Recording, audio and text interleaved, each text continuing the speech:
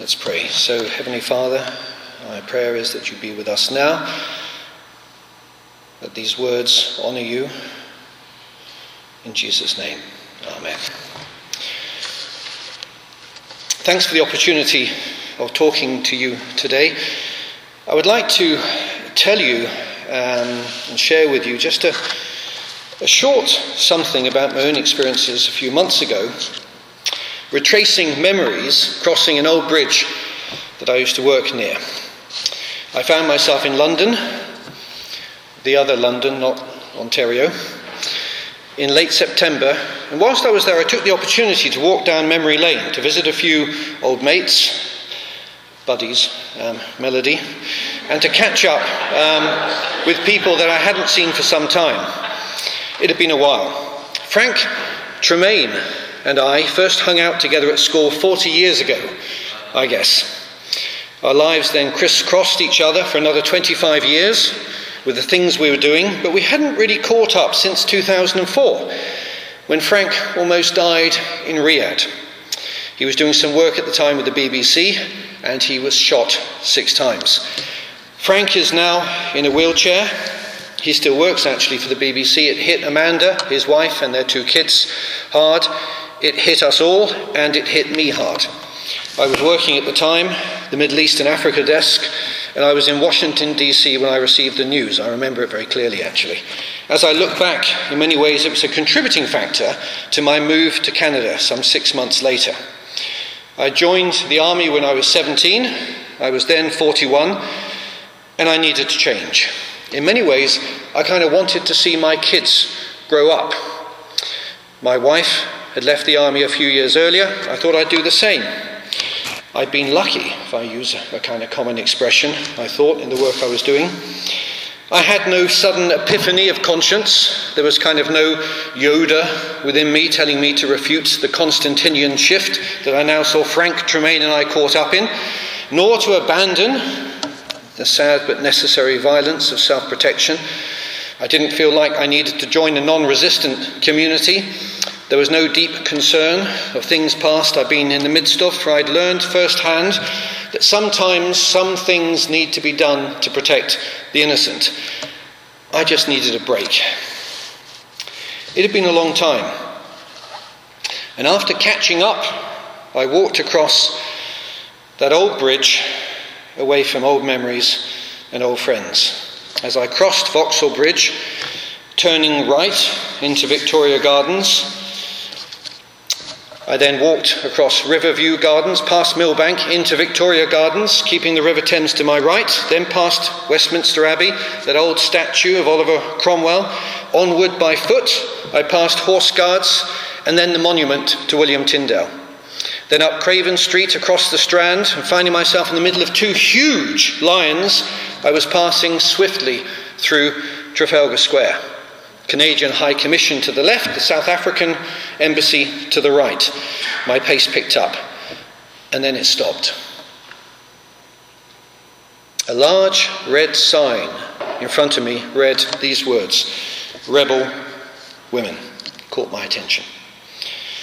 I was standing outside of the National Portrait Gallery, almost at my destination, Covent Garden, but I could go no further. Instead, I changed course, and as it turned out, so also my view of rebellious women, who, whilst I'd always admired, I must admit I'd been suspicious of. And I went into the exhibition. As I walked around each of the floors, looking at the portraits of women, sandwiched between portraits and bronzed heads of the many men throughout the gallery, something was coming together for me. And whilst I didn't really recognise any of the women, to be honest, although I knew the men well enough, it was these fairly anonymous women, hitherto camouflaged and concealed to me by both the drapery of our society and the paucity of our news, that spoke to me in a boisterous and a thunderous way. I had over the years been led, I guess, to believe that rebels were nonconformists who rose up, who opposed government and those in charge, unable to accept wise judgment over them, nor fit into the acceptable pattern of a workable society, armed militants even at an extreme. But now, as I read the stories and the lives of these women, such as Mary Reynolds, gardener and eco-warrior, Jenny Wisepower, a come-from-nothing Irish politician, and many more, my eyes began to be opened. Then there were stories of acts done by many forgotten women whose names have never been recorded, though those acts live on. For rebellion was now being couched for me in a new format, struggling, as Christine mentioned, with personal adversity against the odds, and the refusal to accept common practice were introduced to me alongside those who rejected tradition and the constraints it sadly placed upon them. But these weren't always politically motivated women, nor those who were determined to break glass ceilings. They were not trying to usher in Rauschenbusch's kingdom of God, nor a new social order that was to prevail with a supra-personal evil all eradicated. No, these were ordinary people who just had a desperate need. They wanted to break out of the mould, and by doing so have helped many since. No great plans, no agendas. Friends, they just needed help. The narrative, which was read to us earlier from St. Mark's Gospel, pictures to me another rebel, a prototype, really, of those to come. The story here in Mark 5, sandwiched between the amazing bringing to life of Jairus' daughter, after those Gadarenes had rejected Christ, causing him to really cross over the water. You know, it's interesting, I've always thought that a rejected gospel will always be caused to cross the water.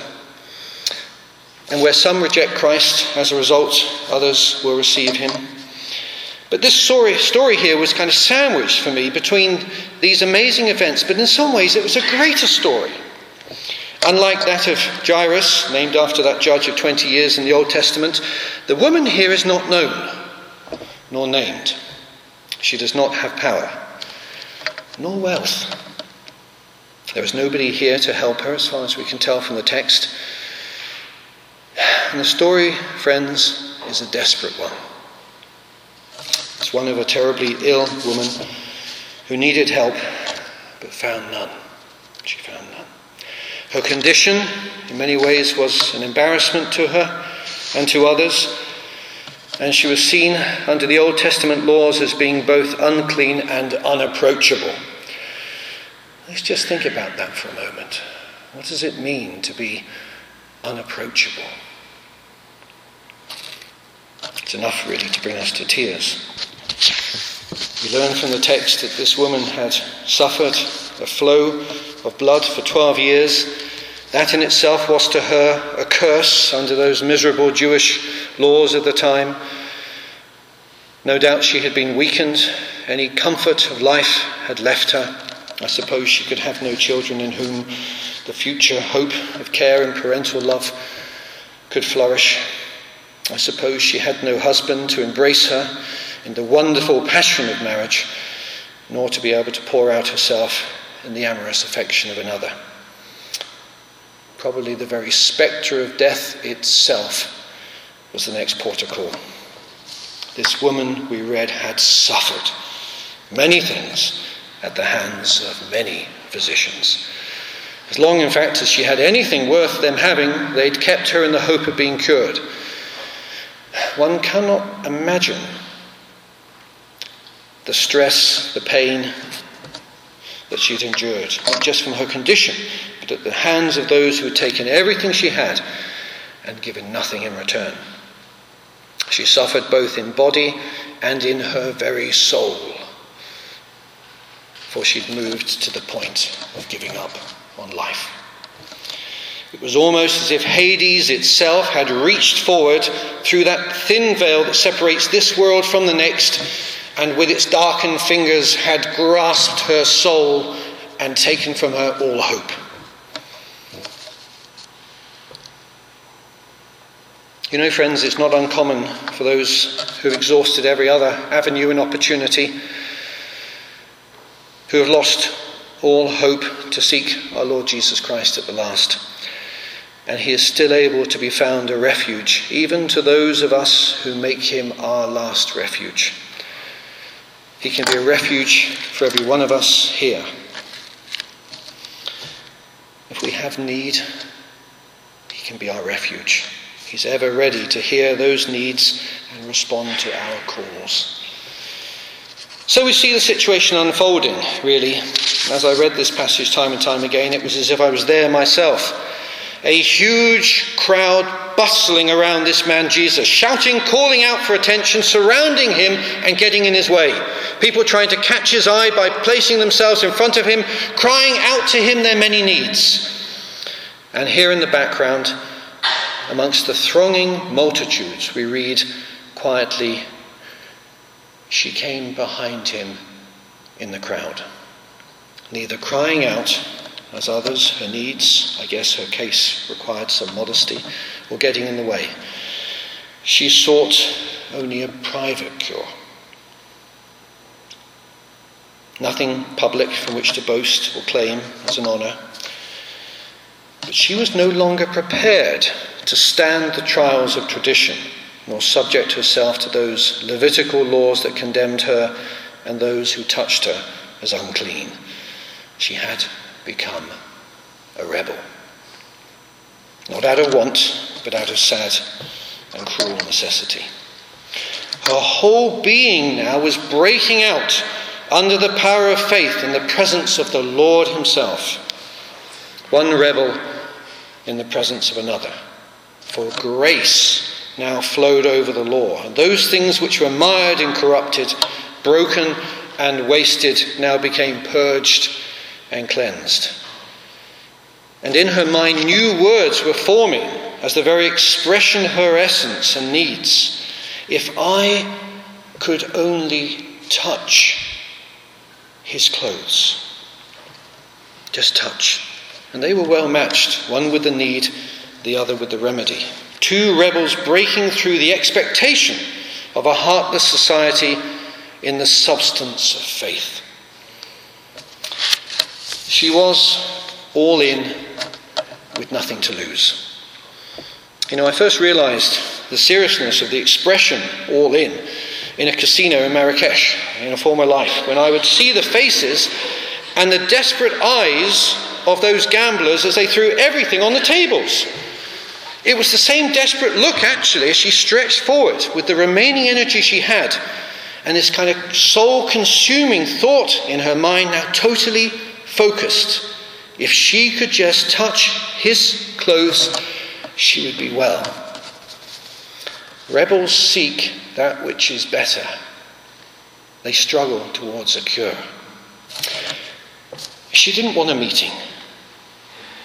She didn't need Jairus or those other consistory synagogue leaders. The physicians were spent, as was her money. Neither had garnered her the slightest hope, nor was there anything else, no one else, nor any other way other than Jesus. All she desired was to come close to him because she sensed his power, even power over that old enemy itself, death. Just touch him. That was enough. Let me tell you something. I first heard Matthew Passion by Bach when I was a kid. Our organist, I'm very grateful to him, will play us a few of the choruses later.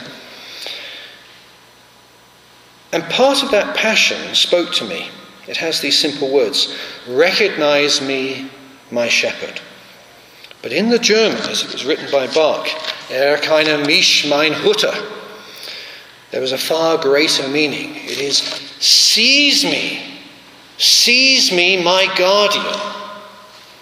And that's what she needed. She needed to be grasped and safely held by a guardian, who is the guardian of all those who call upon his name and confess him, Lord of Lords and King of Kings, Jesus himself.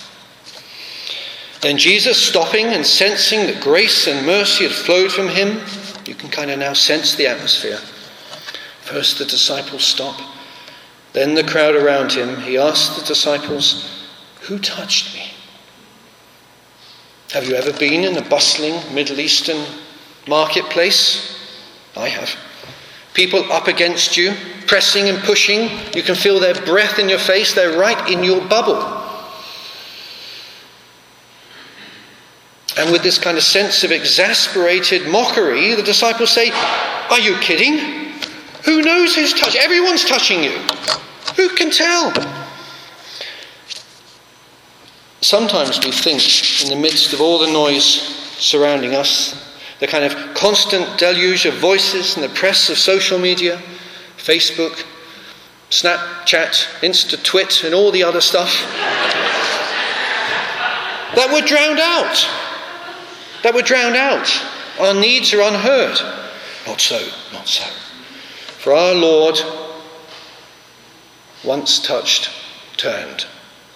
And with the eye of one who knows his sheep, spoke these lovely, very comfortable words to her. "Daughter," it's that kind of loving fatherly statement. "Daughter, your faith has healed you.